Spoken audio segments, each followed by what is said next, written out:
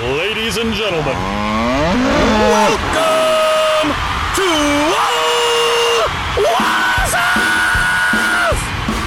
Let's get fucking listening, baby! Yes!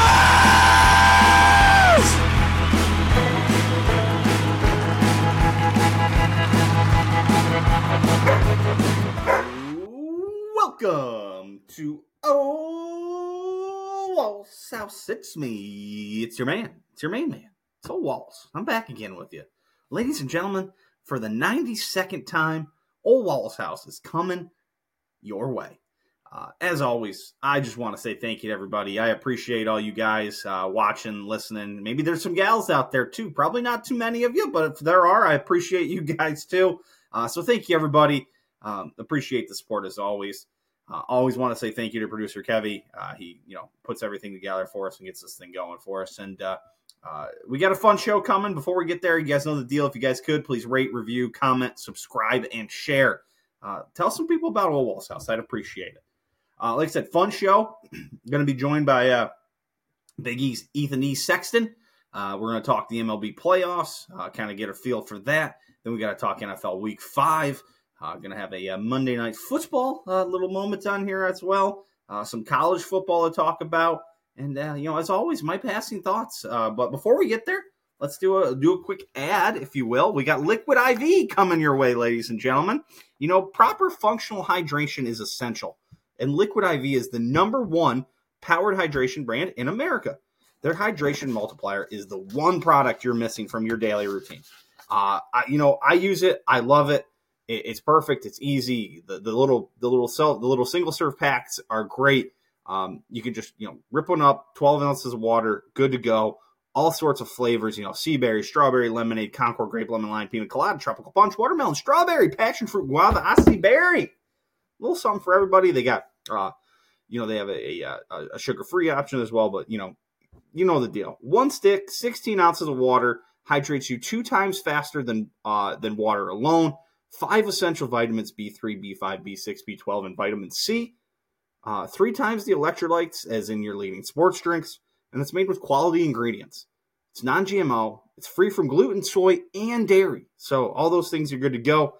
And hey, they have donated over 39 million servings in 50-plus countries around the world. So here's what you do. Real people, real flavor, real hydrating. You want that? You want it for 20% off? I got you. 20% off, liquidiv.com, or the link down in the show notes. Use promo code OWH. O for Owl, W for Walls, H for House. Figure it out, people. 20% off, Liquid IV, promo code OWH, liquidiv.com. All right, let's get to the show. DeAndre Swift. All right, sorry. I needed Swift to get over 40 rushing yards, and I need the Eagles to win, and I'll hit a parlay, little parlay action here, huh? Oh, God. Well, there you go, ladies and gentlemen. Ethan E. Sexton is back. He needs DeAndre Swift and an Eagles win. So just the win now. Just the Eagles to pull it out. That's all we need. Just the Eagles now. The DeAndre Swift part has been taken care of. Yeah, we're good. We need Swift over 40, A.J. Brown over 40 receiving, and Eagles money line. So I was going to say, the Eagles just went up, 23-14 here? Yeah, so it's looking good, but who knows? They shouldn't be able to fuck that up. Maybe if Cooper Kupp wanted to catch some balls again, like after he started off like a fucking bat out of hell. Yeah. And then they just stopped throwing him the ball, which was cool. Anyways, look, we're not here to talk about football. That's my bad. So Yeah, you got us off on the wrong foot. So, we got your back. Talk about playoffs. A little delayed because a lot of Ryder Cup stuff last weekend, but we're here pretty much in time for the divisional round to start. So, welcome back. Let's just dive in, man. First of all, your Phillies. I'm rocking the Phillies cap tonight. Red October. I'm on the Phillies bandwagon coming in. Big win for them last night. Trey Turner with the probably game-saving double play there.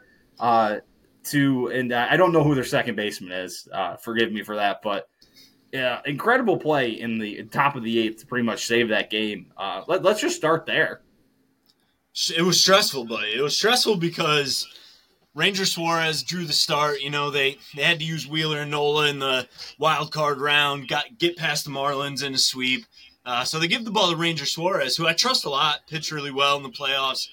both starting and in relief last year. Solid pitcher, but not like an ace caliber, ace level guy. Well, he gives them 3 2/3 pretty good innings.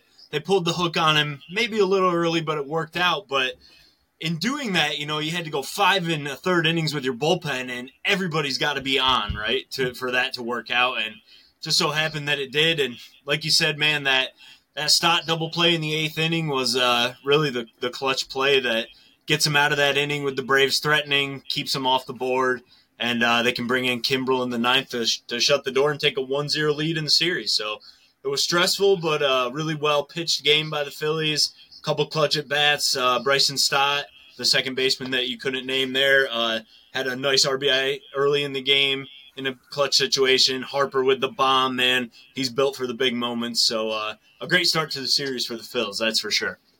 Linda is a big fan of Bryce Harper.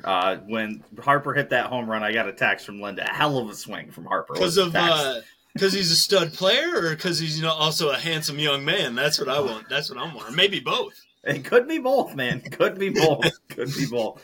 Anything, since we missed the wild card, anything that really surprised you? I mean, maybe the biggest news out of the wild card is that the Rays go down after their historic start to the season. I think it was the best start ever through a certain point of the year.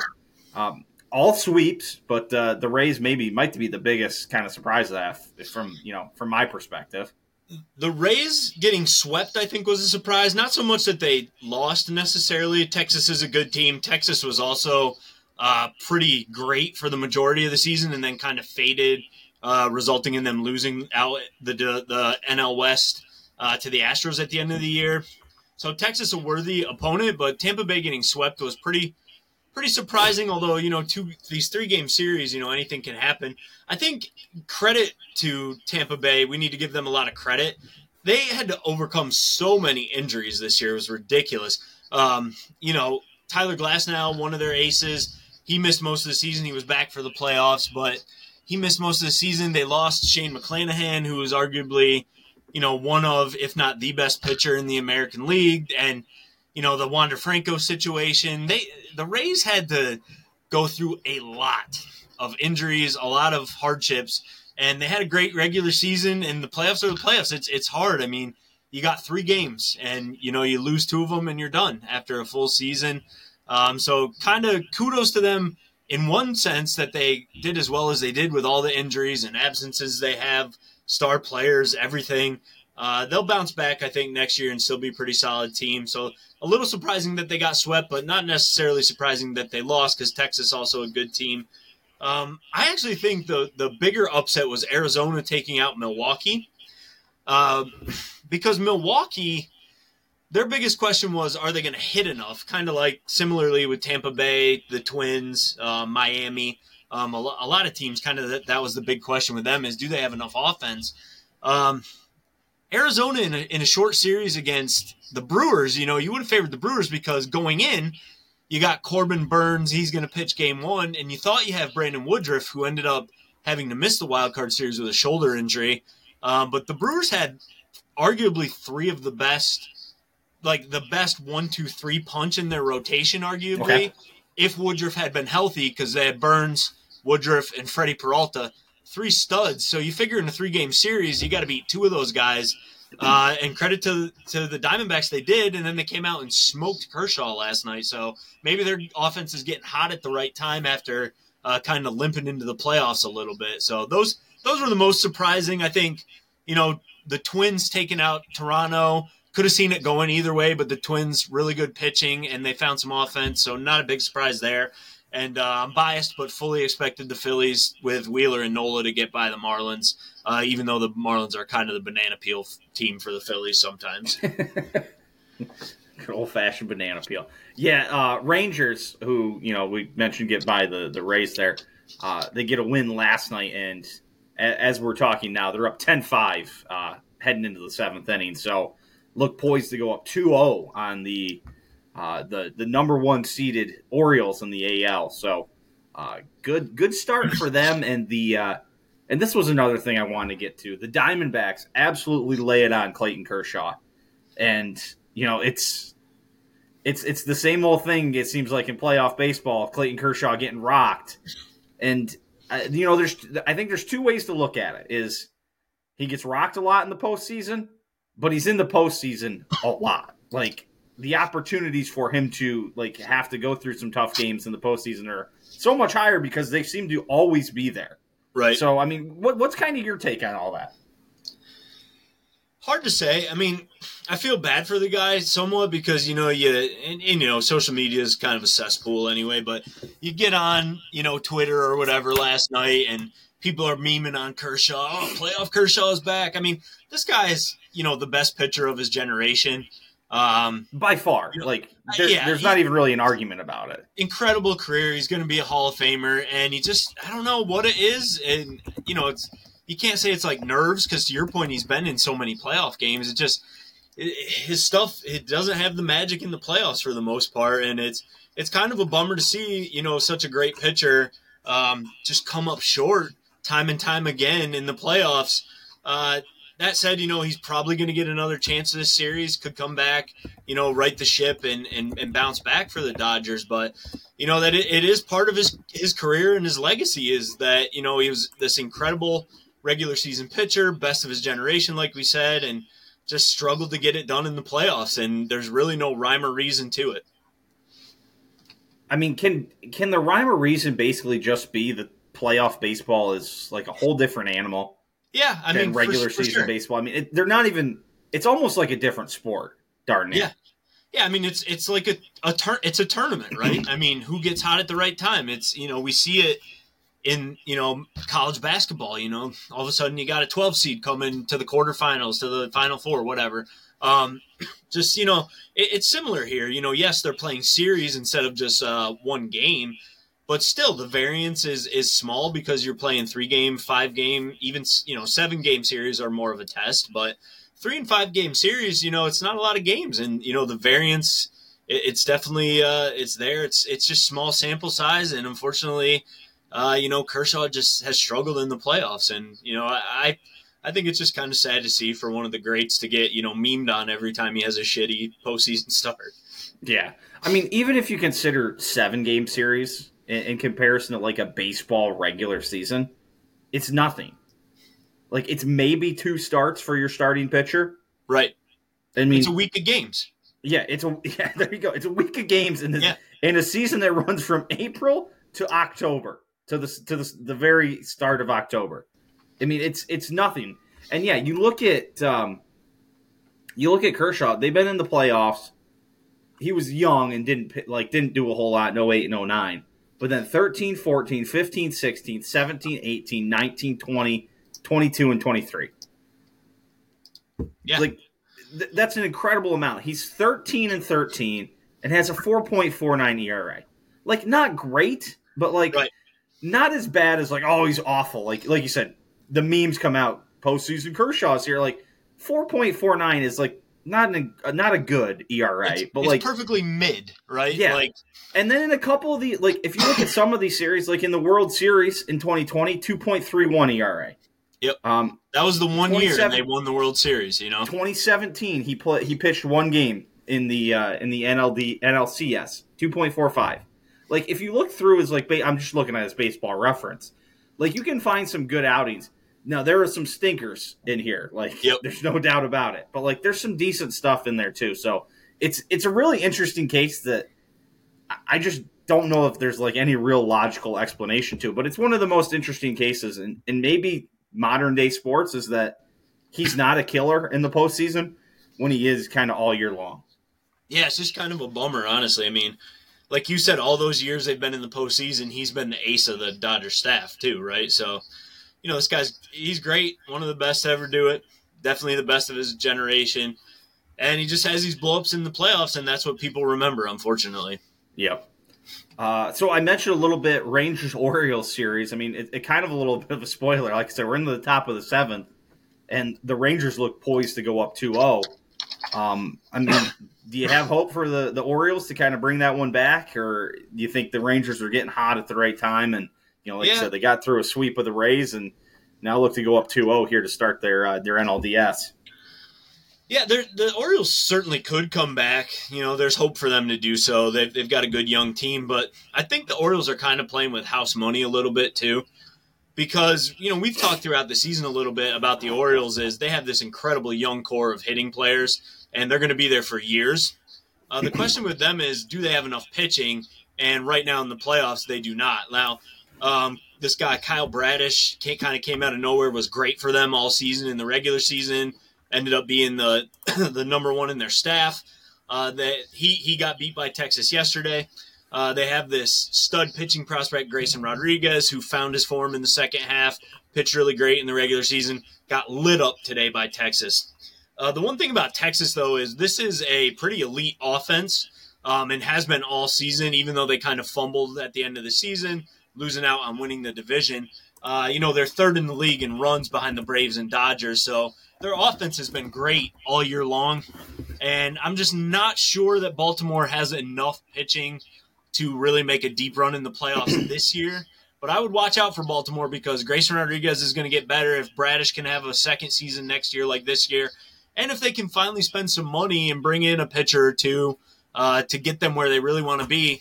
I mean, they have all these elite young rookies playing for them now. Gunnar Henderson might win American League Rookie of the Year. Adley Rutschman in his second year is an absolute stud.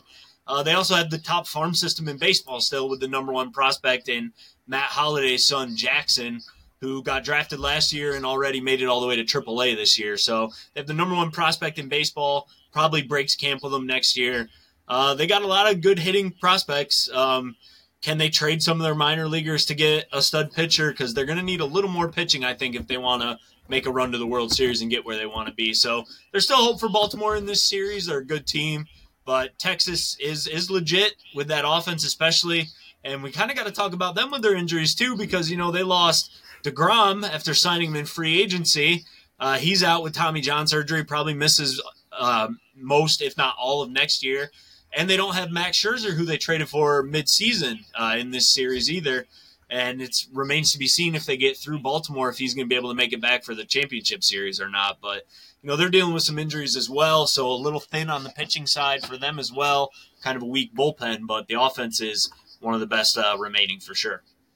Is Baltimore a team that's going to spend money? I mean, I feel like from my viewpoint, I'm like, I think they're a team that doesn't, but I mean, I'm deferring to you here a little bit to kind of fill me in. They're cheaper. They are cheaper in general, but they have money right now, and they're in a window to win because they're not paying any of these young players yet. So now's the time, and I think they will do it. Back a few years ago when they had like that Adam Jones era of Baltimore Orioles teams that made the playoffs. Zach Britton was their closer. He didn't make it into that one game 1 year in the playoffs, and they lost. But they had some good teams. They spent a little bit of money then. They're not going to be like, a Yankees or a Dodgers or the Mets, one of those teams. But I want to be optimistic that they're going to spend some money this offseason, bring in another pitcher, fill some holes. Because they've got a really good team, and the window is now because you don't have to pay these young players what they're going to be making in a couple years. So now is the time to add a big player or two and really make a push to go all in with this core group of young studs they have. Yeah, I mean, it's a fairly big market, like the D.C., Washington, D.C., Baltimore market. I mean, I know it's kind of split with the Nationals, but I mean, like, there's plenty of money to go around, it feels like, in that area. It's not an Oakland or a Cleveland kind of situation. Like, there feels like there should be some money there. So for sure, they don't need to be like scraping the barrel for money. They're like middle of the pack, though. They just don't spend like some of the bigger market teams. Twins Astros. What do we know there? I mean, are the Astros still cheating? Can that be confirmed that they're not? Any garbage cans in the stadiums? Haven't heard any, but you never know with the Astros. Definitely could be banging on something back there. Stealing signs. Could be a buzzer somewhere under the jersey. Altuve hit one yesterday, right? Yordan Alvarez. But I hate to say it, but the Astros are just the cream of the crop in the AL because they've been there, done that, and it sucks to say because, we don't like them. They cheated, right? But they have a great team. They showed it by sticking together, coming back, winning the division, getting a bye in the first round, and they're just good, man. They're just a good team, and they've been there. They've got all this experience. And it's tough to overcome that in the playoffs sometimes because they're not going to get rattled in any situation. If they're behind, if they're on the road, they don't care. They've done it. They've won everywhere. They've got the titles to prove it. And, they lost Justin Verlander coming into this season. They didn't want to pay him what the Mets paid him. And then when the Mets capitulated and threw in the towel on their season, the Astros said, all right, you pay his salary. We'll give you a couple better prospects, but we'll get this guy back and put him as our number one starter in the playoffs and be right back where we were last year. So it stinks to say, but the Astros are legit. They're one of the best teams still. They've got the most experience of any team in the playoffs. And they got an ace in Verlander. They got Framber Valdez going tonight. They're just going to be a really hard team to knock out of the playoffs. I really like the Twins. I think the Twins pitching staff is great. Pablo Lopez, Joe Ryan's been really good for them. Sonny Gray was good in Game 2 of the wild card round. But they had to start Bailey Ober yesterday, who's been a solid pitcher this year and is a solid pitcher, but he has a home run problem, and it reared its ugly head yesterday. It gave up a couple bombs. And it's just going to be tough to get by the Astros. So Pablo Lopez is starting tonight for the Twins. They really need this game if they're gonna make a run at it. They got their best pitcher on the mound, but unfortunately Houston's got Framber Valdez going, and by the time people hear this, they'll know what happened. But just Houston has the experience. They're a great team, even if we don't like them. From the trash can scandal, we can't really say that they're not a great team. And with all that experience, it's just gonna be hard to knock them out of the playoffs again. Framber's the lefty, right? Yep. Okay. I want to make sure I was thinking of the right guy. I had a pretty good idea, but I mix these guys up from time to time. Yeah, you're good. We talked a lot about Kershaw, but we didn't really talk much about the rest of that series. Diamondbacks, Dodgers. Just give me thoughts on that. Obviously, Diamondbacks big win last night. They play tomorrow night as well. So they're the late game on Monday night again. Everyone will know what will happen by the time this comes out. But just what are you thinking?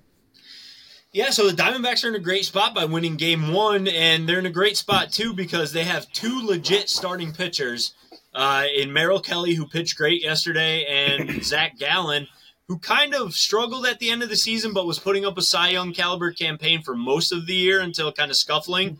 They have two legit starters, and with the off day, Gallen pitched Game 2 of the wild card series because the Diamondbacks didn't clinch a playoff spot till the last weekend, so he had to pitch that weekend.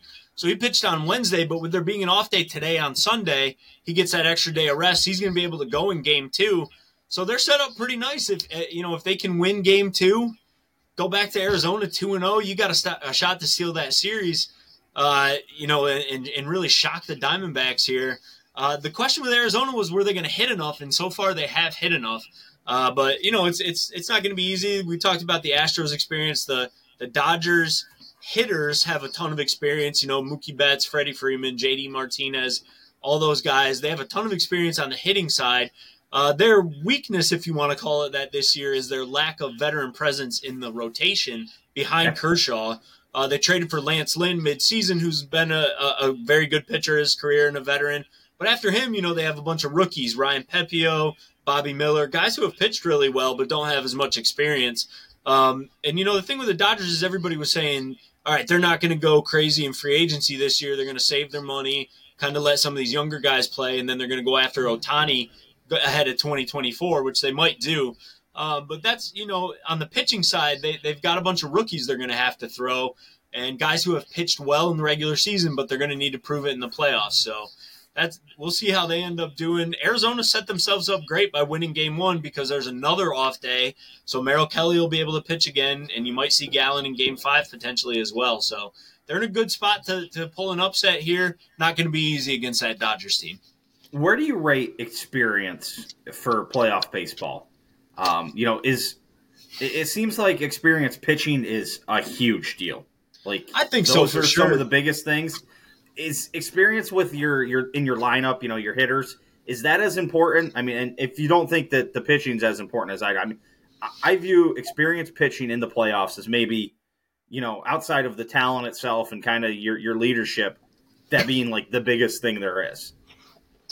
Yeah, I think it's huge. I mean, I think experience is huge in anything in life, right? I mean, you got guys on the Astros who have won 2 World Series, who have played 50 playoff games. Like they were talking about Carlos Correa. I know he's on the Twins now, but he's played in 50 or 60 playoff games. I mean, that's a lot of playoff games. I mean, And, the more experience you have in those situations, your heart rate's not going to go up. You're not going to be rattled if you give up a single. You're not going to be nervous if you get down in the count. You're not going to be upset if you're getting booed on the road and, screamed at, cursed at by fans, whatever. So I think experience is huge, but how do you get experience? You got to do it. So, I think these guys, they're all professional athletes, so they all should be able to kind of handle the situation. But until you've actually been in it a few times, I think that experience definitely does. It doesn't hurt you, that's for sure. Yeah. So, not saying it's the be all end all, but you look at a team like the like the Astros, and it's like they've won 2 World Series. These guys have done this before. They're not going to get flustered in any situation. So, I think that and leadership really does help you a ton in the playoffs. And it feels like just the way baseball playoffs are set up. You get the 3-game wild card series now, which those are. It's like the first game really, really matters in those. Right. And then you have the 5-game divisional series. And again, it feels like the first game really matters, maybe not quite as much. But coming back from 2-0 feels like impossible. It feels like the only teams that can do that are the teams that play Cleveland when they get to the when they get to the playoffs and go up 2-0 and then just fucking drop series. So what do you think about the way the baseball playoffs are set up? We're going to circle back to your Phillies here in a second, but do you like the way it's set up with the kind of the expanding games as we go, or would you like to see it go to kind of a longer series kind of right away? So I like the way it's set up. I wouldn't care if they added more games to the wild card series, but the problem if you do that is then the teams that get the buys have to sit out for even longer. And if you look at the bracket right now, the only team that got a bye so far that's won a game is Houston. Atlanta lost, they had a bye. Baltimore lost 1 on the verge of losing 2, they had a bye. And the Dodgers lost game 1, they had a bye. It's so contrary to what you're used to in baseball to sit out. It's not like basketball or football where there's off weeks and you come in after the off week or you've been out for a few days and you kind of feel energized. It's so foreign to how baseball is where it's every day. Occasionally you get 1 day off. And then, you're back at it the day after. It's so foreign for a team to sit for 4 or 5 days that, it almost feels like it throws them out of their rhythm. Exactly. The the Braves hadn't played in 6 days. Or none of the teams that got a bye in the first round played in almost a week, and it's unnatural to what you've been doing all season. So I do like the expanded playoffs in the wild card round. So maybe a compromise is keep 3 games in the wild card round, winner of 2 advances, and then start 7-game series right in the division round, because a 7-game series tests a team's overall depth way more than certainly a 3 and even a 5-game series does. So if you want to change it to that, I think that'd be great. But I can't really see doing 5 games in the wild card round, because then you're going to have teams on bye sitting out for over a week, and that's just too long to be sitting out, in my opinion. So maybe that's a compromise, is jump right into 7 games starting in the division series, because that's going to show off a team's depth more than a 5-game series would. Yeah, the problem, I guess, there is right now, if the World Series ends in 4 games, it finishes on October 31st. Right. So if it goes anything over the minimum, you're into November, and it's cold in a lot of the country in November, and for sure. Terrible weather, and the October Classic and all that. So that would almost guarantee that the World Series almost doesn't even start till November. So I don't know that everybody would love that. I know they've kind of inched the start of the regular season up a little bit the last couple of years, right? Yeah. So, I'm fine with how it is now, honestly, but I can hear the arguments, hey, our team had to sit out for a week. We weren't playing games. And then, you have 2 good starting pitchers and they got to pitch twice in this series, and that's why we lost. I understand that too, but it is what it is. It's been like this for a long time. The division series has been 5 games forever, right? Yeah, ever since it came in, it's been 5 games, right? I think so, yeah. So, what are you going to do? It's been like this for a long time. There's not really too much you can complain about, I guess. But I do kind of see it, 7-game series tests your depth more, which in theory teams that did better in the regular season had more depth. So yeah, you can kind of hide. You can kind of hide, almost completely hide a pitcher in your rotation in a 5-game series. If for not sure, 2, right? If you get a day off in between one, they have it now. There's a day off between game 1 and game 2. Is there a game off between game 2 and game 3 for these games? Yeah, because they have to travel. So you can hide 2 pitchers pretty much, essentially, right? Yeah, so that's the thing. Like, if we talk about Phillies Braves, like, the Braves got to start Strider last night, Fried tomorrow night, and then because of the off days, those guys are going to get to each pitch again, most likely in this series. Where the Phillies, having to go through the wild card round, they couldn't start Wheeler or Nola last night, but they're going to get those guys right away in Game 2 and Game 3 because of the off day. So it sort of works out both ways for them. The Braves probably only going to have to use 3 pitchers. The Phillies, if it goes 5 games, the Phillies would probably have to use 4 starters in the series, I would assume. But we'll see what happens. Yeah. Well, while we're talking about it, what do you like for your Phils? Red October, they're guaranteed themselves 2 games at Citizens Bank Park, which has been historically an incredible place for the Phillies to play playoff baseball. I think it's they're like 26-14 or something there in the playoffs. Yeah. How you feeling, man? How you feeling? Great after last night. I mean, they set themselves up perfectly by beating Spencer Strider and shutting out this Braves offense that's been the best offense in baseball this season with their number 3 starting pitcher, right, and their bullpen. So they're set up great. I mean, they got their ace, Zach Wheeler, going tomorrow night. People will know what happens once they hear this, but Max Fried on the other side for the Braves. So it's a great pitching matchup tomorrow night. And, even if the Phils can't come out of there with 2 wins in Atlanta, like you said, you got 2 chances to win the series at home after winning last night. And, Citizens Bank Park is arguably the toughest place to play. I mean, I don't know if it's just bias from me being a Phillies fan, but every time you watch a playoff game there, the atmosphere is great. Sick. The atmosphere is great in all these stadiums, but I got to say, like, Citizens Bank, it always feels louder. It always feels a little rowdier. So, they set themselves up perfectly with the win last night. It's not going to be an easy series. The Braves are a great team, but sometimes in the playoffs, great teams don't make it all the way through. So the Phillies are in a great spot to win this series after taking one last night. And, I'm optimistic, and I was coming into the playoffs because, like the Astros, the Phillies, been there, done that. They've got a veteran-laden team, bunch of studs, guys who hit great pitching, and they've got Zach Wheeler, who's an absolute ace, and Aaron Nola had a really rocky season, but got it together over the last month, pitched great in the wild card round, and I'm hoping he can keep that going through the playoffs. Then you got 2 guys at the top that are great, and a couple guys behind him that have pitched in the playoffs before and aren't going to be nervous even if they don't always get the greatest results. So I'm optimistic. I feel great after last night's win, and not going to be easy. Braves are a great team, well-run team, tons of studs on that team. So it's going to be a great series, definitely the best one in my opinion of these division round matchups, and it's going to be a fun one to keep watching.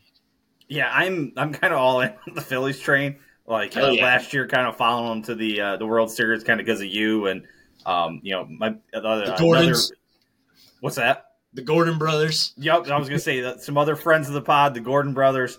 Speaking of which, I got to shout out T-Man's tweet last night. He tweeted, "Quick check on Braves fans in PA. At least you have an off day and get to watch the Cowboys tomorrow." I feel like that's quite the shot at some other friends of the program. I know Coach Slano is both the Braves and Cowboys fan. Go figure. Our good friend MJ is both a Braves and Cowboys fan. Yep.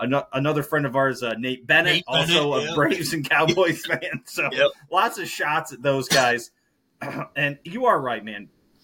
Just watching the playoffs, like I watch them pretty casually, but like definitely start tuning in around really tuning in around the championship series. I see myself watching most of the Braves games, but there is something different about that stadium. Like all the atmospheres are great, but there's something about like northeastern United States, like sports fans, like they're assholes and dickheads and get way too into it. But like it makes for better atmospheres. I think the only other place that kind of like compares to like northeastern sports fans is like maybe SEC football fans are kind of in the similar light. But there's something like when you live in an area with a bunch of dickheads that the sports stadiums are better. Like you come out to the Midwest and everybody's like kind of too nice to like have like the atmosphere be like that. So it is something. And yeah, I mean, just watching those Philly games on TV, it looks like that place is absolutely crazy. Have you been to a playoff game down there?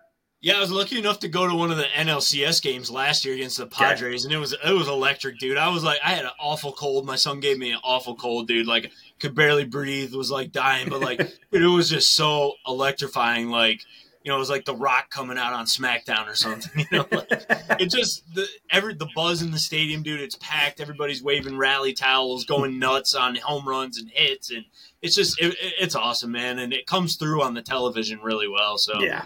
It's a tough place to play, and with them stealing the game on the road, I'm pretty optimistic about how things will go. Not saying they're going to win because the Braves are awesome. It's going to be a hard series no matter what, but getting one on the road. Oh, just fucking say it. Fuck the Braves. The Phillies are going to win. Come on, let's say it. Man, Nobody likes the Braves. Nothing but respect for the Braves, man. Great run franchise. We got a lot of Braves friends like you just alluded to, and I don't really hate the Braves. Now the Mets, can go to hell. Like, I don't care about the Mets at all. Like, they suck. But, I got respect for the Braves, man. They're a great franchise, well run, top to bottom. It's hard to really be a hater too much of them because they're just an awesome team. So, but I am optimistic. I thought the Phillies could take them down. Not saying that they would have, but definitely they can because they've done it before, and hopefully they can do it again. Okay, let's wrap it up with this.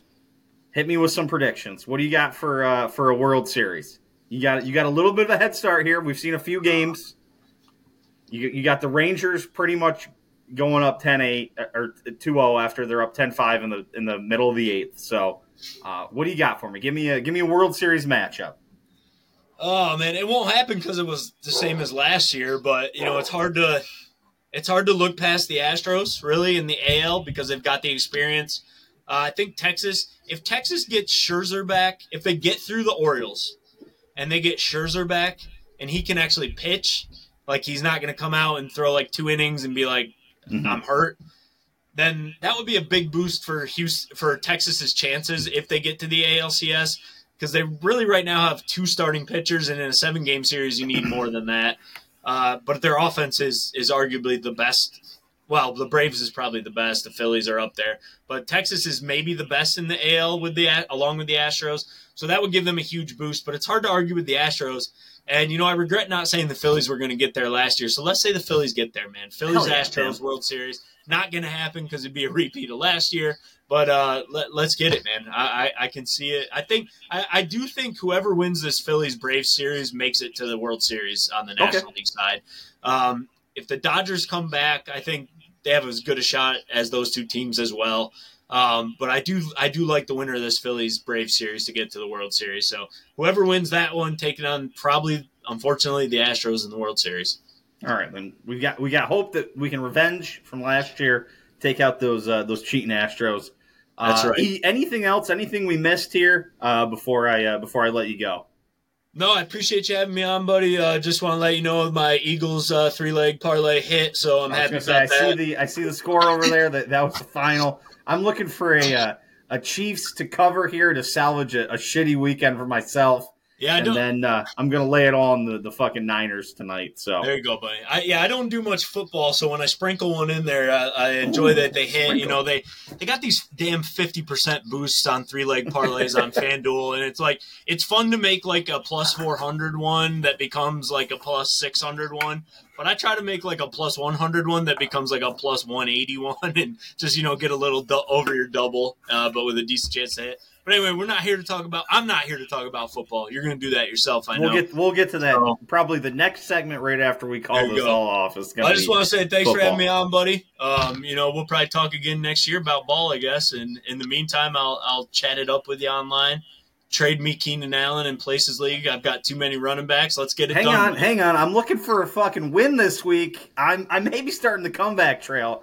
But if not, Keenan Allen and Cooper Kupp are on the trade block looking for keepers. So here we go. I got another running back on my bench that scored like 20 points today. So we're off on a tangent on football. We'll talk offline. Maybe we can come to a trade agreement, my friend. Awesome, me appreciate it. And hey, don't rule yourself out. There may be another stretch for you to come back for the World Series. So all right, cool, man. As Sounds always, good. Appreciate it. We'll talk again soon. NFL Week 5 now, ladies and gentlemen. Let's. What do you say we start at the end? Start at the end. Well, not the very end. The very end is tonight here in just a short time. We will be getting to the Packers and the Raiders.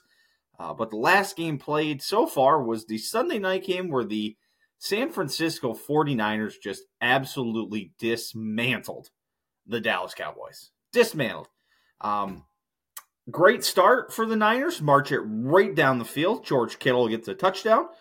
Gets a little sloppy for a while, but then 21-7 at halftime. That's about when I bowed out. Christian McCaffrey scored right before half. He fumbled one on pretty much the goal line before, fell on a guy. The guy just ripped it out of him. Great night from George Kittle. 3 catches, 3 touchdowns, 67 yards. So not too bad. And I mean, you just go down the stats. First downs. San Francisco 25, Dallas 8. Rushing yards, 170 to 57. Passing yards, 251 to 140. That's a total yards of 421 to 197.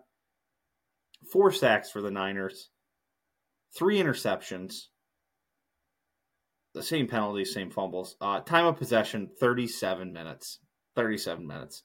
Just a domination. Just an absolute domination. Purdy Pumpkin Watch. We're still waiting. Purdy now moves to what I believe an undefeated 10-0 in games he's started and finished in the regular season. I think there's a couple more in the playoffs too. I think he's like 12-0 in games he's started and finished. Just absolutely incredible. So Purdy Pumpkin Watch, not this week. 17-24 for 252 and 4 touchdowns. He was playing. He was playing very well. 49ers look like an absolute wagon. You start to wonder. I mean, overreaction the day after a game, but you start to wonder who stands in their way. They got the Browns, the Vikings. Play the Bengals. Bengals look better than the Jags, than the Bucks. There's a great showdown December 3rd, them and the Eagles. Ravens maybe, and then they play the Rams again.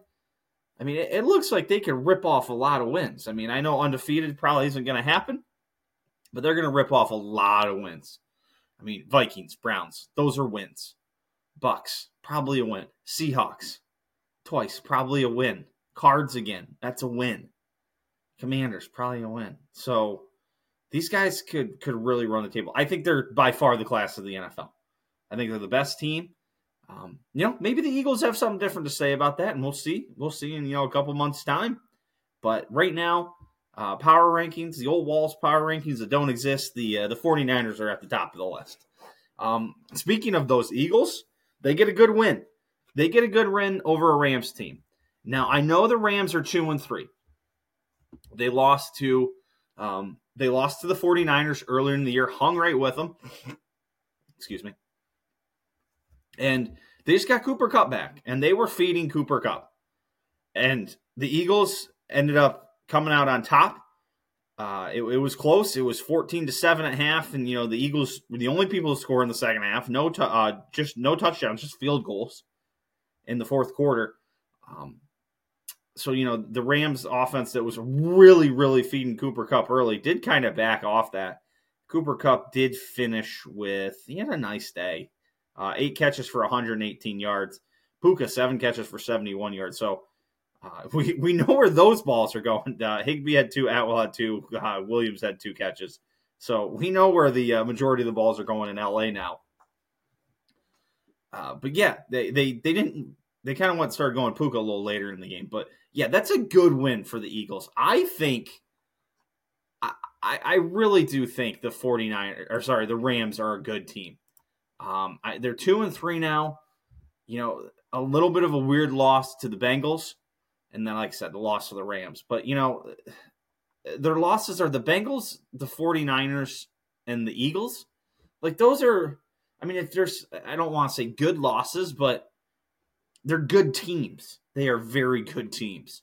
They've got the Cards here coming up next week, then the Steelers, and then they have to head to the Cowboys. So. I mean, they got a tough run of it. They do go to Lambeau. I don't know what that means anymore. But then if you look at the back end of their schedule, there's some wins out there for them. So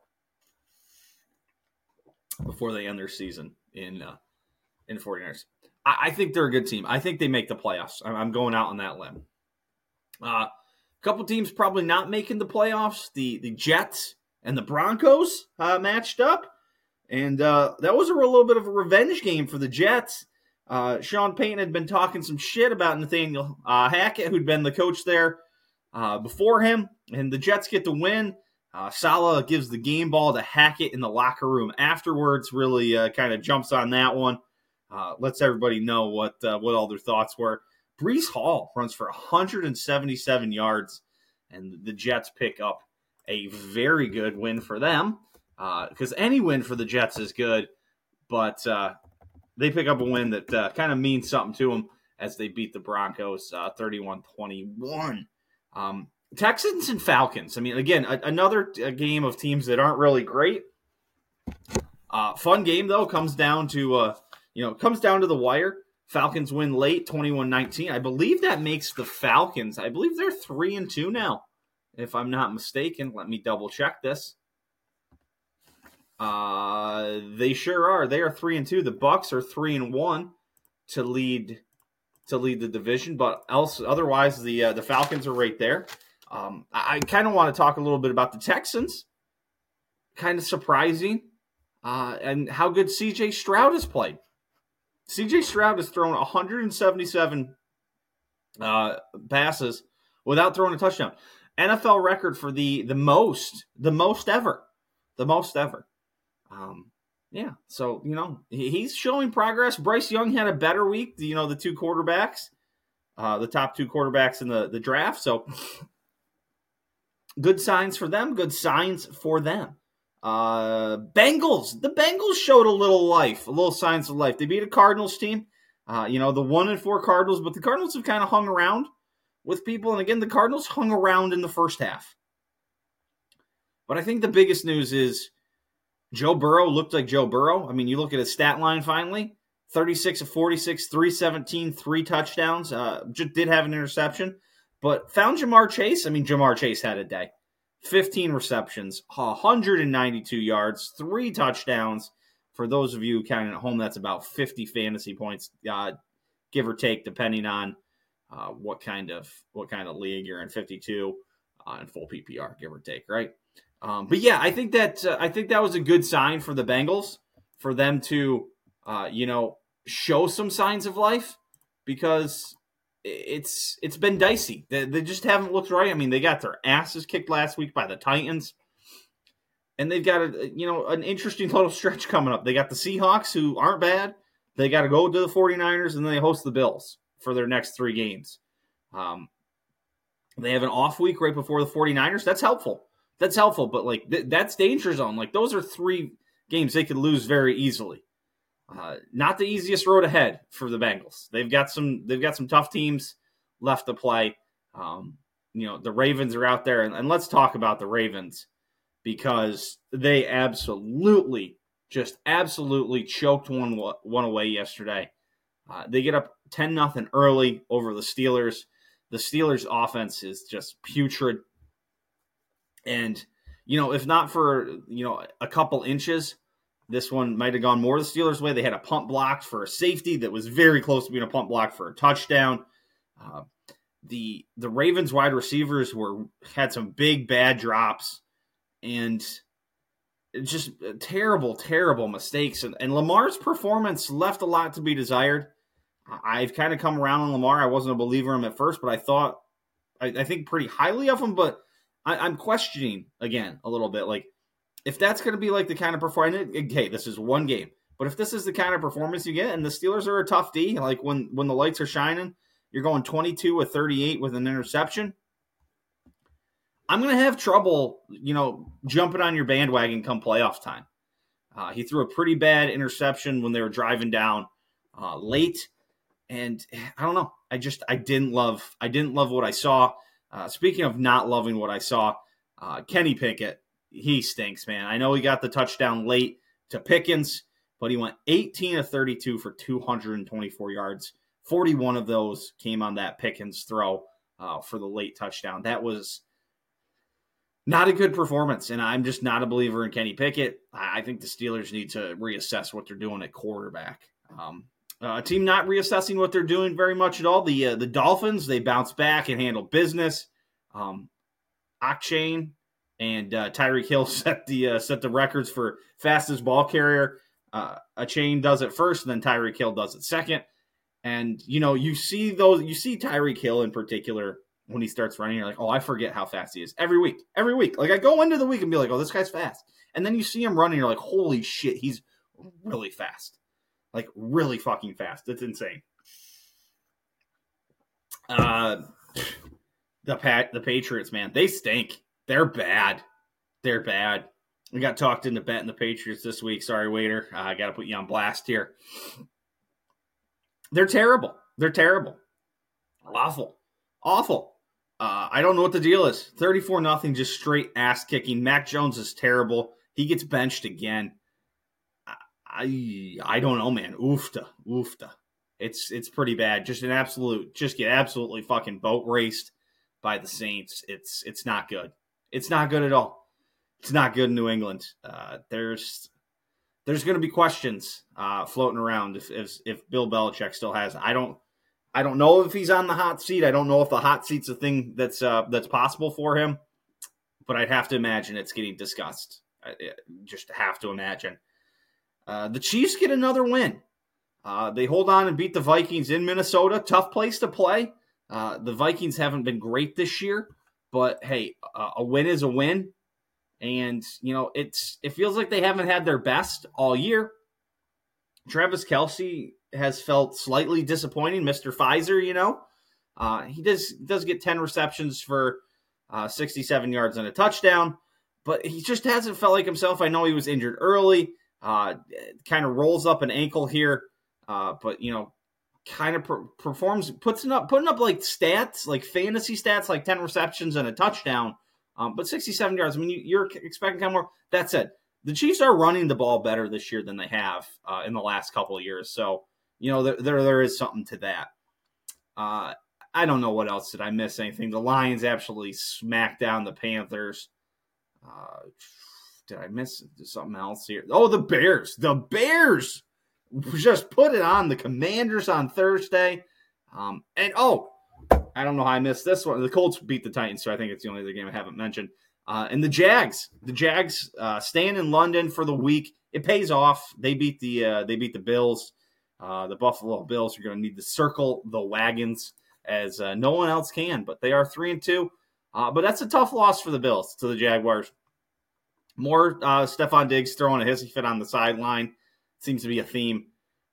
And this was a game where the Jags got out early and kind of just hung around. The Bills got close again at the end of the second quarter, and then it was just a slop fest, and then they kind of traded some touchdowns in the tail end of the game. So big win for the Jags, who go to 3-2. You look at the standings in the NFL. I mean, the Eagles, the class of the NFC East, Cowboys second. I don't think that team's getting 4 playoff teams this year. The lowly Giants at 1-4. And then, you look out to the NFC West. I said the Rams are a good team. The Seahawks are 3-1. They're kind of sneaking around under the radar. You go to the NFC North. This is a big game tonight for the Packers. Like, it's put up or shut up time for them. You fall to 2-3, a full 2 games back in the NFC North as the Lions are out to 4-1. There's no other, it's Packers and Lions. And if it's the Packers lose tonight, it's a big step back for them. The NFC South, it's wide open. Bucks 3-1, then the Falcons and Saints 3-2. Like, whew, that's a wide open division. I think as MJ and I kind of talked about that we thought it would be. You bump over the AFC East. The Bills are trying to chase down the Dolphins. They do have that win over them, which is helpful. The Chiefs doesn't look like the strongest division out there in the AFC West. The Chargers are 2-2. Then you got the Raiders and the Broncos. Ooh, the Broncos are bad. AFC North, wide open. Even the Bengals at 2-3 in last place. Like I said, this would have been a big win for the Ravens. They could have gone to 4-1 in the division. Nobody else would have had more than 2 wins. Could have really cemented themselves as the front runners there and really dropped the ball. And then the AFC South, the Colts are hanging around. Anthony Richardson's going to be out for a few weeks now. We saw earlier today. But the Texans and the Titans are 2-3, and the Jags are 3-2. I still think that's the Jags' division to lose, though. So Next week, what do we have? Anything big? We got the Chiefs and the Broncos on Thursday night. Don't think that'll be much anything there. Commanders and Falcons, see if the Falcons can get another win. Seahawks and Bengals is an interesting one. Seahawks can go to 4-1. Bengals need a win, get back to 500. Bears, Vikings, the basement dwellers of the NFC North. 49ers head to the Browns. That could be a weird one. That could be one to keep an eye on. It's that early game in the East Coast time zone. So, interesting one. Kind of a sneaky, interesting game that I don't know how much we thought it was going to be that much of an interesting game at the start of the year. The Lions at the Buccaneers. And then the Cowboys head to the Chargers on Monday night. That's also interesting. So some interesting games, not necessarily like your juggernauts lined up against each other, but definitely some intrigue there. So we'll move on to our Monday Night Football recap right now. Well, that's over. That was not pretty. That was just bad, man. That was just bad. The Raiders, the Raiders, the Jimmy Garoppolo poorly playing quarterback Raiders just took us down. 13 points. One time, from the 5. And, after the Christian Watson big play. Another time they were, started from like the 40.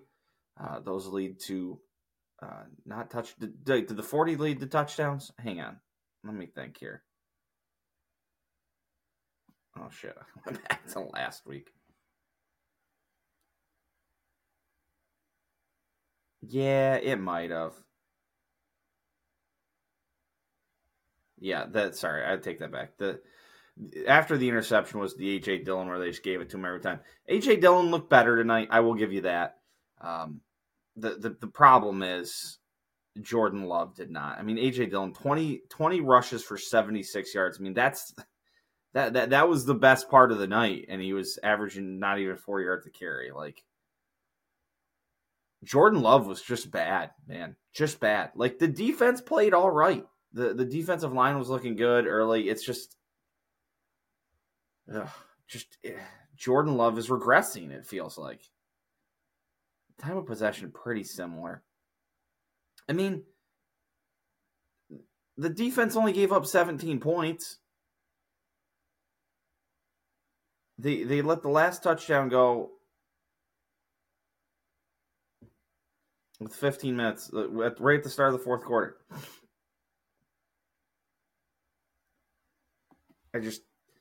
I don't get it, man. It's not good. It's not getting better. I feel like it's about to get worse. Let's look at the schedule. I mean, they're off this next week. Thank God. I don't have to watch that shit again. I stayed up for this fucking shenanigans. The Broncos. Hey, when they come back, they get the Broncos and the Vikings. Those two teams stink. If they can't win both of those games. Oh, oofda. I mean, Jordan Love, this was bad. His stat line, 16 to 30, so barely above 50% completion ratio. 3 interceptions, 2 sacks. One was a really, really bad sack after he'd been having kind of a nice drive. He doesn't look comfortable in the pocket. He has like a refusal to step up into the pocket. It doesn't look good. It's like a check down or it's a deep ball. There's like no intermediate passing. Like he can't kind of push it down the field without trying to just chuck it deep to Watson. It's like he's panicking. There were a couple times when he tried to force something. We saw that he had a couple of nice runs, one of which was a pretty long run. He's got some decent speed. Why doesn't he use it a little more often? He like panics and feels like he has to throw it. Like go run for like 6 yards, man. Like there was one late in the game and he was kind of moving left, but he wouldn't step up into the pocket and then try to flip something out over to the sideline. Like just step up and run for 6 yards. And I know it was late in the game. He maybe was just trying to get some passes out there so they could get the clock stopped on the edges, but it's not good. It's not good.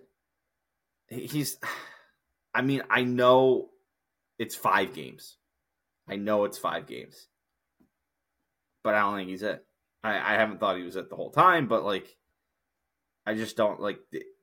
I don't think he's getting worse almost. I mean, this was a Raiders defense that was without 2 of their starting defensive backs. They're the number 23 scoring defense in the league. And at one point, no receiver on the Packers had a catch for over 7 yards. The last 3 first halves, the Packers have scored 0 points, 3 points, and 3 points. It's hashtag not good. Not good. I mean, here's the thing. Even if they get through and win both those games against the Broncos and the Vikings, then it's the Rams at the Steelers, host the Chargers, at the Lions, host the Chiefs. So even if they win those 2 games, it's very possible they lose the next 5. Then they get the Giants, but then they host the Bucks. Who knows? And then they finish with Panthers, Vikings, Bears. So they're 2-3. They should win 2 games. 4, 7, 7-9 or 7-10 is best case scenario. I think. They could go 8-9. I just don't see it. I mean, there's no way. I'm not certain they beat the Bears again. Who knows if they even beat the Vikings? But I don't think there's a chance to beat the Rams. I doubt they beat the Steelers. Fucking Kenny Pickett will just somehow look like a fucking all-star. No way they beat the Chargers. They're not beating the Lions. They're not beating the Chiefs. Oh, it's bleak. It's bleak, ladies and gentlemen. And Jordan Love's not the answer. Get some draft capital ready. See if you can move up. I mean, you can't go get Caleb Williams. There's not enough draft capital unless they just start losing. Which, maybe at this point, maybe that's what I know. We're 2-3. I know. I know that's not out of it, but it feels out of it, man. It feels out of it. I mean, they're amongst the lowest in points scored. Good God, the Giants have only scored 62 points this year. I mean, then you look around, the NFC South's pretty bad too in points scored. The Patriots have only scored 55 points this year. I guess it could be worse. You could also be a Phillies fan tonight. I'm rooting for the Phillies. Don't get me wrong, but blowing that lead. They had like a no-hitter through 5, giving up the home runs in the 7th and then the 8th, both 2-run shots, and then a wild double play. Center fielder catches it up against the wall, guns it into the infield. They missed the cutoff, or somebody bobbled it, or it kind of snuck by somebody, and they still get it anyway. Bryce Harper was apparently halfway to third, so that was a tough one for the Phils. But they head back to Philly, day off, and then they're back there. So we got that to look forward to for later in this week, and at least we don't have to deal with another Packers disappointment. I can't even be angry. Like I was texting with Big Cat Bill Gardner here while the game was going on as usual, and at one point in the last drive, I was like, I have no faith. Like, there's no chance in my mind that this drive gets in the end zone at the end of the game. Like, if that was Rodgers, I'd be like, it's probably going to happen. He's going to sneak it. He's at least going to sneak up on it, and he's going to scare it. I was sitting there. I was like, there's literally 0 chance this happens. None at all. No. All right, I'm going to bed. It's past my bedtime. Let's keep this pod rolling. Okay, let's talk some college foosball now. Penn State off week, idle. They were idle, as it was seen on a lot of the scoreboards. They remain at number 6 in the AP poll. So as they have been all year, right there at 6. I think they actually started at 7. So, but the game of the week, obviously, the Red River rivalry from the Texas State Fairgrounds at the Cotton Bowl, Oklahoma and Texas. And what a game. What a game. Just an incredibly fun game. Right from the start. Great atmosphere, first of all. A lot of these neutral site games, the atmosphere kind of stinks. Not in this one. Like, people were pumped up. It's great. It's one side is one set of fans. The other side is another. They've been doing this forever. I think they said this is like the 99th straight year. It was fantastic. The whole atmosphere seems sweet. It's one of those things I always said, if I would ever come into a bunch of money, win the lottery, something like that, I'd want to go to like all these different events, get to a World Series game. I don't even know if Super Bowl would be on it, but like get to a World Series game, a weekend of March Madness, go to a big boxing event or a UFC event in Vegas, do that. This is definitely on the list. Now, the Red River rivalry used to be Red River Shootout at one point. I'm sure that's probably been gone away because shootout's not acceptable, to be said. But, this place looks sick. And the game backed it up. I mean, right from the start, an interception to start the game, Oklahoma scores. Next thing you know, Texas is blocking kicks. And, in the fourth quarter, Texas is 10 down. And they sack up. And they sacked up, and they came back, and they tied the game. And the problem is they just left a little too much time. And OU went right back down, scored a touchdown to win the game. Huge win for the Sooners. I would think everything's going to look like, I think if Texas can win out, Big 12 standings, these guys are going to play again in the, they got West Virginia in their way. Ohio State, Kansas, and Texas Tech are also 2-1. Let's see what Texas has left on the schedule. So Texas has beaten Kansas, so they got that part knocked out. They're going to have a chance to beat Texas Tech and Iowa State. So, they win out. It's all roads back to this game, and Oklahoma wins out. It's all roads back. That would be sick. That would be great because that game was fantastic, and I'd love to see another one. Alabama ekes out a win. Also eking out a win. USC sneaks one out in overtime. That was late. Did not catch that one. I do think we figured out that USC is not a real national title contender at this point. I just, I don't even know what their schedule looks like. They got to have some big boys coming up. I mean, I know they go to Notre Dame here next week. Then they host Utah, head to Cal, host Washington. I mean, their last 3 weeks of the season are, from here in, it's a fucking murderer's row, really. At Notre Dame, host Utah, go to Cal, host who's now number 7 Washington, at number 8 Oregon, host number 18 UCLA. They've got some games coming their way for the rest of the year. So, get ready, people. Get ready. Speaking of Notre Dame, Louisville dominates them kind of. A good, just convincing, solid win. Louisville, Jack Harlow in attendance, and just a good, flat-out good win for UCLA. So, good for them. Another team with a good win, LSU. Brian Kelly said, "Hey, turns out they didn't cancel the season." LSU with a good win over Missouri, and they found some maybe some momentum after losing the game last week to Mississippi. So they still got a chance here to be alive, to be somebody.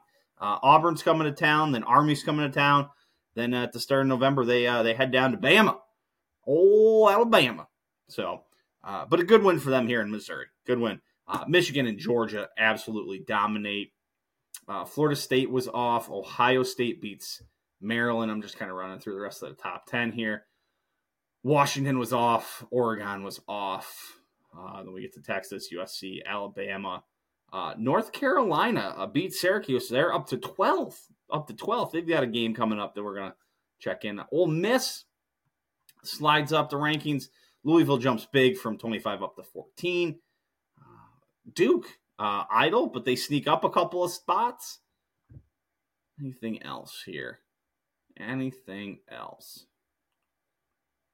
Kansas Jayhawks, they slide in the top 25. They were ranked previously, but a big win over UCF. The Miami Hurricanes. Oh, what idiots. Idiots. All they had to do was take a knee, and they run it, and they fumble and lose the game to Georgia Tech. With a minute 22 remaining, they had a 99.9% chance of winning the game. Ouch. Ouchies. This coming week, Penn State faces the absolute murderer's row of the UMass front line coming to town. Got to see if they can withstand that. Like, seriously, why do these games get fucking played? UMass? I hate it. I hate it so much. Do we have a line on UMass? Minus 42.5. 42.5. They have to score 7 touchdowns. 6 touchdowns and a field goal to cover. Good God. But there are some good games this week. In an afternoon spot, you got Oregon and Washington, a Pac-12 showdown, and then we got a trifecta of games in the evening. USC, like I said, heads to Notre Dame. Miami heading to North Carolina. Number 12 ranked North Carolina Tar Heels. Will the basketball team get to number 12 at all in the regular season? And then another Pac-12 game, UCLA and Oregon State. So some decent games coming up. I think week 8, not this coming week, but the following week has some real bangers. Yeah, a good number of games that are pretty good games in week 8. Penn State, Ohio State, which is going to be at 11 a.m. That's a big noon game. Washington State and Oregon, Tennessee and Alabama, Utah and USC, Duke and Florida State. So some fun games coming up in the next couple weeks for college football fans. Looking forward to it. Hopefully Penn State gets through this tough UMass team so we can get to Ohio State. Time for some passing thoughts. What do you think? Saw that Kevin Costner has a couple of new movies coming out. A Western, I believe, set during the 1860s. I believe I saw 1861 to 1865, so set during the Civil War, but I don't think very much pertaining to the Civil War. I think it's very Western based. What I saw that was interesting, it's called Horizon, an American Saga. It's a two-part movie. They're releasing what they're calling Chapter 1 on June 8th of 2024. June 8th. Chapter 2 will come out on August 16th. So just a little over 2 months afterwards. So that's interesting. Looking forward to that. Tend to like Kevin Costner movies. So we'll be interested in seeing that. Speaking of movies, caught this one on TV the other day. Live Free or Die Hard. First saw this movie way back in the day when it came out in theaters. I believe it was 2007. Saw it on Long Beach Island with producer Kevy and Simo. This movie's fun. It's a fun movie. Justin Long, who had this stretch where he was in all these bangers, and then I don't really think he's in anything anymore. Also watched Waiting with him because I've seen this one on TV, and then got looking at his thing and saw Waiting, which is a funny movie too. But Live Free or Die Hard is great. I think after that, the Die Hard movies kind of started to suck. I don't even know what are there 2 afterwards. I gotta look now. Hang on, let's look at the Die Hard film series. I think there's just the one after. A Good Day to Die Hard. Yeah, that wasn't very good. I have not seen 3 in so long. I need to see 3 again. It's been so long. I watch 1 every year around Christmas. 2's actually pretty good too. 3 was good the last time I saw it. Again, I need to see it again. John McTiernan, great director. Obviously did the first one too. But yeah, Live Free or Die Hard is great. And Timothy Olyphant plays a great bad guy in this movie. So just fantastic. Just fantastic. Yeah, Justin Long. Listen, Justin Long went through the stretch. So he comes up is in Galaxy Quest. It's actually a pretty funny movie. He's engaged to Kate Bosworth. How about that? So in 2004, he's in Dodgeball. Then in 2005, he does Waiting, which is a funny movie. 2006, he's in The Breakup. I haven't seen The Breakup in a while. Is he Vince Vaughn's buddy in that? But then he does Accepted in 06. He's in Idiocracy. I haven't seen that in a while. Then 07, he does Live Free or Die Hard. He actually is a voice for Alvin the Chipmunks in 07 as well. He's in Zack and Mary Make a Porno in 08. Then in 09, he's in a boatload of things. Holy shit balls. He's Just Not That Into You. He's like one of the main characters. And he's in Still Waiting, Taking Chances, Serious Moonlight, Drag Me to Hell, Funny People, which is a cameo. Voice is a short film, does another voice, is uncredited in another Old Dogs, After Life, Alvin and the Chipmunks sequel. 09, he was working. After that, I see like Alvin and the Chipmunks. He was in a movie, I, Steve.